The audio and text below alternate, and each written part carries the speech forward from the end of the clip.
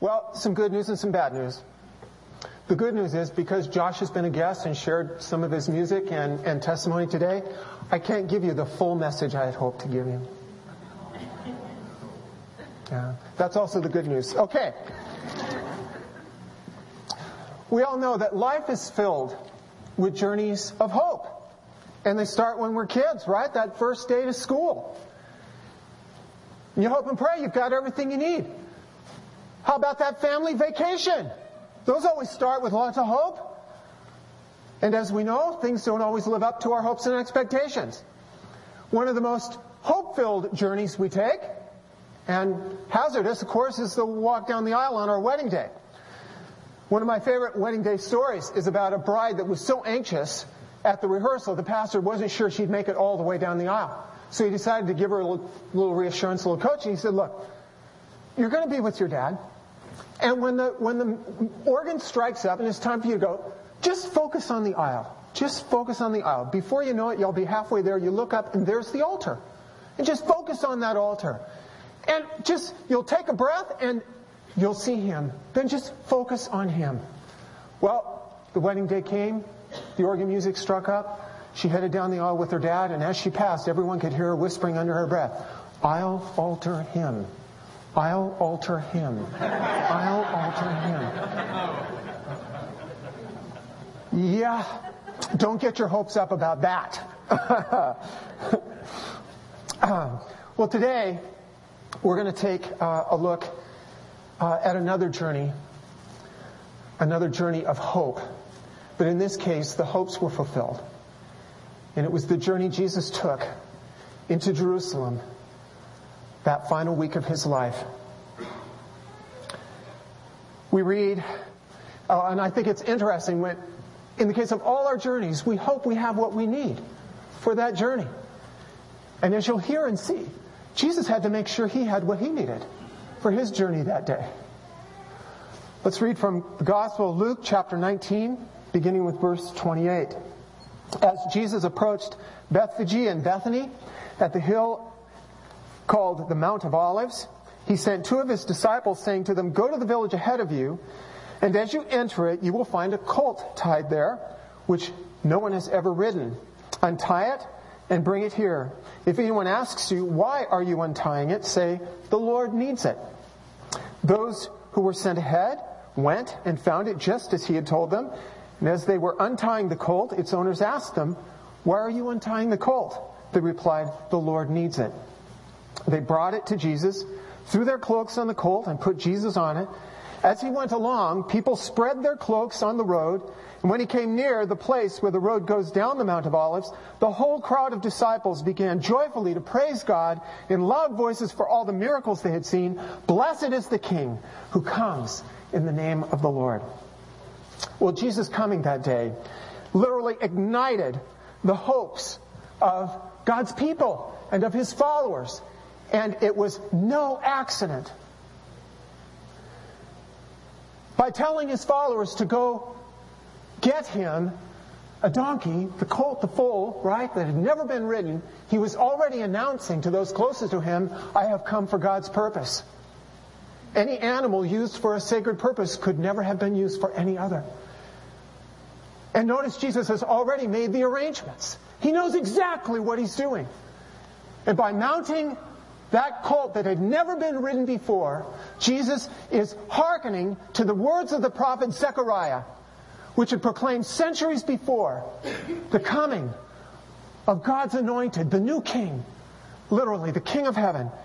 Zechariah chapter 9, verse 9, rejoice greatly, O daughter of Zion. Shout, daughter of Jerusalem. See, your king comes to you, righteous and having salvation, gentle and riding on a donkey, on a colt, the foal of a donkey. The people get it. They sense what's going on and they respond. How? By literally crying out the words of Psalm 118, which was a psalm that was considered to be a foretelling also of the coming of the great king. And so they cry out, Hosanna, which literally means, Lord, save us. Blessed is he who comes in the name of the Lord. The Lord is God, and He has made His light shine on us. With boughs in hand, join in the festal procession. Even the fact that they cut palm branches to wave was no accident. Just about 200 years before, one of the great Jewish military leaders of all time, a man named Judas Maccabees, had liberated the land of Judah from Greek rule after centuries and cleansed the temple and restored the worship of God's people there. The symbol of liberation he chose, and which he even imprinted on the coins of God's people, the palm branch. This was explosive, symbolic action unfolding. And the religious leaders had a clue what Jesus was trying to communicate and convey. And so, what do we read? The religious leaders who were present there, the very ones who are planning and who will demand Jesus' death, demand that Jesus rebuke His followers in the crowd and try to silence them. And the Gospel of Luke alone has Jesus' unique response. Jesus doesn't falter. He doesn't flinch. He says, I tell you, if they keep quiet, the stones will cry out. He didn't make that up. He is quoting, once again, from a prophet, the great prophet Habakkuk. His friends called him Chuck. And Chuck lived in the days just before Jerusalem was besieged and destroyed, and God's people were carried off into exile by another great empire, Babylon. And Habakkuk was given the prophecy to the corrupt religious leaders of his day. In chapter 2, verse 9, Alas for you who get evil gain for your houses. He's speaking of the powerful elite. You have devised shame for your house by cutting off many peoples, right? Every voice of protest, they cut off.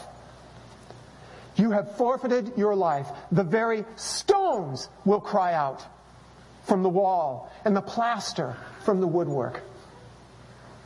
Jesus is literally saying, you will not be able to silence God's voice in this world. You will not be able to stop God's work in this world. You are coming down. And I am the one God has sent to do it. Well, the world was a mess in the days of Habakkuk. It was a mess in the days of Jesus. The world is still a mess today. Something has to give. And Jesus goes, the King of Love, to give His life. Right? And in just the stunning sovereignty and power of God, He goes not to conquer with violence. He goes to conquer the destructive forces of this world, the sin and brokenness that lies at the depth of the human heart, with love. And by pouring out His life for us and for all on a cross, He gathers all the destructive evil and sin of this world upon His own head and upon His own shoulders. Even if it means a cross. And He says, if you want to know the love of God, come here. Come to me. See how God breaks down the walls and breaks down the barriers that separate us from the Father in heaven who loves us. And this is the message. Jesus will stop at nothing.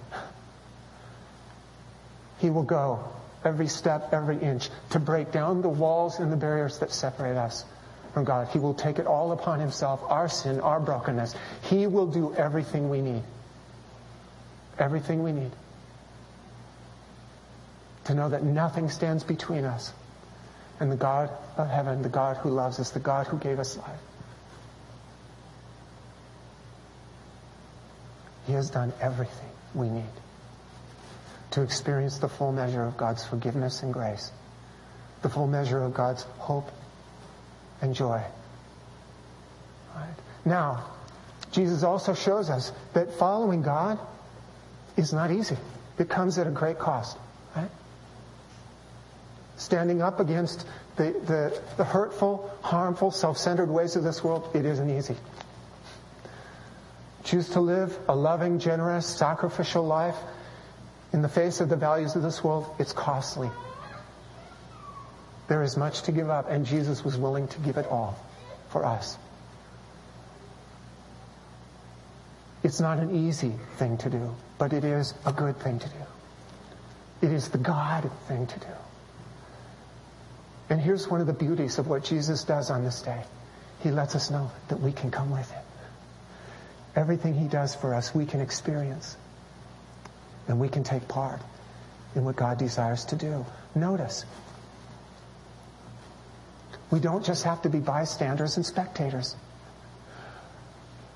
We can be part of God's work in this world. On that day, Jesus had to send His followers where? To someone Jesus knew and had met and had made arrangements, right? Someone who was willing to release their donkey, their animals, for His work. Wow. And what was the phrase? How would they know if it was time to release the gift of their lives for God's work? The phrase, the Lord needs it. And here's one of the powerful little uncovered messages in this text. We get to be part of what God is doing in this world. The Lord needs us. We get to be part of it. Maybe not with a donkey, right? But with our time, with the resources of our lives, with our hearts, with our voices, with our hands. We get to be part of it. And it is stunning what God can do when we say, yes, Lord, yes. Let me give you an example of an astounding journey of hope that only God could have crafted. I'm going to tell you about a Sunday school teacher whose name you probably never heard. It's Edward Kimball. He was a Sunday school teacher not far from Boston in a little church. And one day there comes to his Sunday school class on a Sunday morning a shoe clerk who has just moved into the area. He's really good at selling shoes, but he has no formal education at all. And this Edward Kimball, the Sunday school teacher, takes him under his wing and he leads him to Christ. The name of that shoe clerk? Dwight Moody. Does that name ring a bell? He is one of the greatest evangelists and educators of young men and young Christian men and women of the last 200 years. His life reached hundreds of thousands. Now, Dwight Moody moved on, and he inspired a young preacher named Frederick Meyer to begin sharing the gospel on college campuses. Well, Frederick Meyer inspired a man named J. Wilbur Chapman, who was part of the Young Men's Christian Association, the YMCA, to sponsor a conference so that people could come and hear the gospel, the good news. And to preach at that conference, he brought a retired baseball player turned evangelist named Billy Sunday. Does that name ring a bell? Right? Well, that conference was so many thousands responded and gave their lives to Christ, they said, let's bring in someone else. So they brought in a guy named Mordecai Ham. Don't know what his nickname was. I hope it was Skip or something. But anyway. Now, some young people were really inspired to invite their friends to this next evangelistic conference. And they had this tall, lanky young friend who grew up on a dairy farm near Charlotte, North Carolina. And they convinced him to come to that conference and to hear Mordecai Ham share the gospel. He gave his life to Christ. You see his picture. Some of you know it already. Billy Graham. In less than a span of 100 years, the work of a faithful Sunday school teacher in a small town in Massachusetts touched the lives of all these people and multiplied the impact of that Sunday school teacher opening his scriptures to teenagers from a small group in a room to millions across this world. Only God could do that. Let me tell you about another journey of hope. It's a journey our kids have been taking for 7 years. Why are kids from, the suburbs and small towns of Portland, Oregon, heading down to San Francisco to reach out to at-risk kids from one of the poorest neighborhoods on the West Coast. Why? In the hopes that somehow, some way, right, sharing the love of Christ will make an impact in the lives of these children. And they've been doing this now for 7 years. And last year, when they heard the summer camp might not happen, they said, we can't let that go down. And they said, we'll just give up our summer then to make it happen. But we need your help. And you're stepping up, and it's going to happen. Now, the kids they serve there live in one of the poorest, most violent, at-risk neighborhoods on the West Coast. These are tough, hard kids. They've experienced a ton. And it's not easy to spend 5 days in a row with them, always. It takes divine measures of patience, kindness, goodness, right? It takes divine measures of love, a love that believes all things, endures all things, bears all things, and hopes all things. Why do they do it? Because they're following Jesus. And they're trusting that God will touch a life here and touch a life there. And who knows what will happen. A year and a half ago, I had an opportunity to travel with 2 Christchurch friends, Dave and Jean Nevels, to Ethiopia, halfway around the world, just to witness what God was doing among the people there. Not in the big cities, but like we drove from the big city 5 hours into the mountainsides.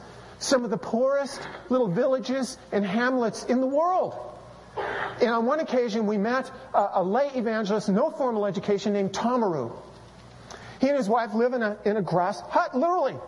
He just has the clothes on his back, the shoes on his feet, right, his Bible, and he hikes up into the hills to these remote areas to greet people working in the fields and to knock on huts and simply to befriend them, to get to know them and start little Bible studies, little, not house, but hut Bible studies, right? And he is having a remarkable impact. In fact, the day we went up there, we gathered with him and his pastor on a hillside, and there were too many people to fit in the hut. And so we had to climb up through a cornfield on the hillside where a group of, 35, 40 people gathered. 20 of them had come to be baptized and to give their life to Christ that day. Unbelievable. And this lay evangelist was so humble, and this pastor so humble, they allowed me to be part of the baptisms as an ambassador from you, this place. And we left, and of course we asked, what can we do for you? What can our church family do for you? Do you know what Tomaru and his wife needed? They had no means of transportation. Cars aren't helpful in those hillsides. Even motorcycles don't work. You know what they needed? And you know what we gave them? A donkey. I kid you not. A donkey. A lay evangelist is riding the hillsides of Ethiopia, reaching people with a message of God's love in Christ on the back of a donkey. Who knows how many lives God will impact because we were willing to reach out and to celebrate what God is doing in their lives. So how about you? How about you? You all have a palm today, right? See? This is a little gift for you this week. This palm doesn't have much life left, right? And they're also only so long, kind of like life. We never know. And life takes a lot of bends and twists and turns. And sometimes you wonder, what's going to happen? What does God possibly have in mind with all those breaks and bends and twists and turns? Can God make sense of any of this? And what do we discover time and time again? When we say yes to God, God is able to take our lives and lead us to the place where love happens. I'm going to set this down and pick up the pretty one.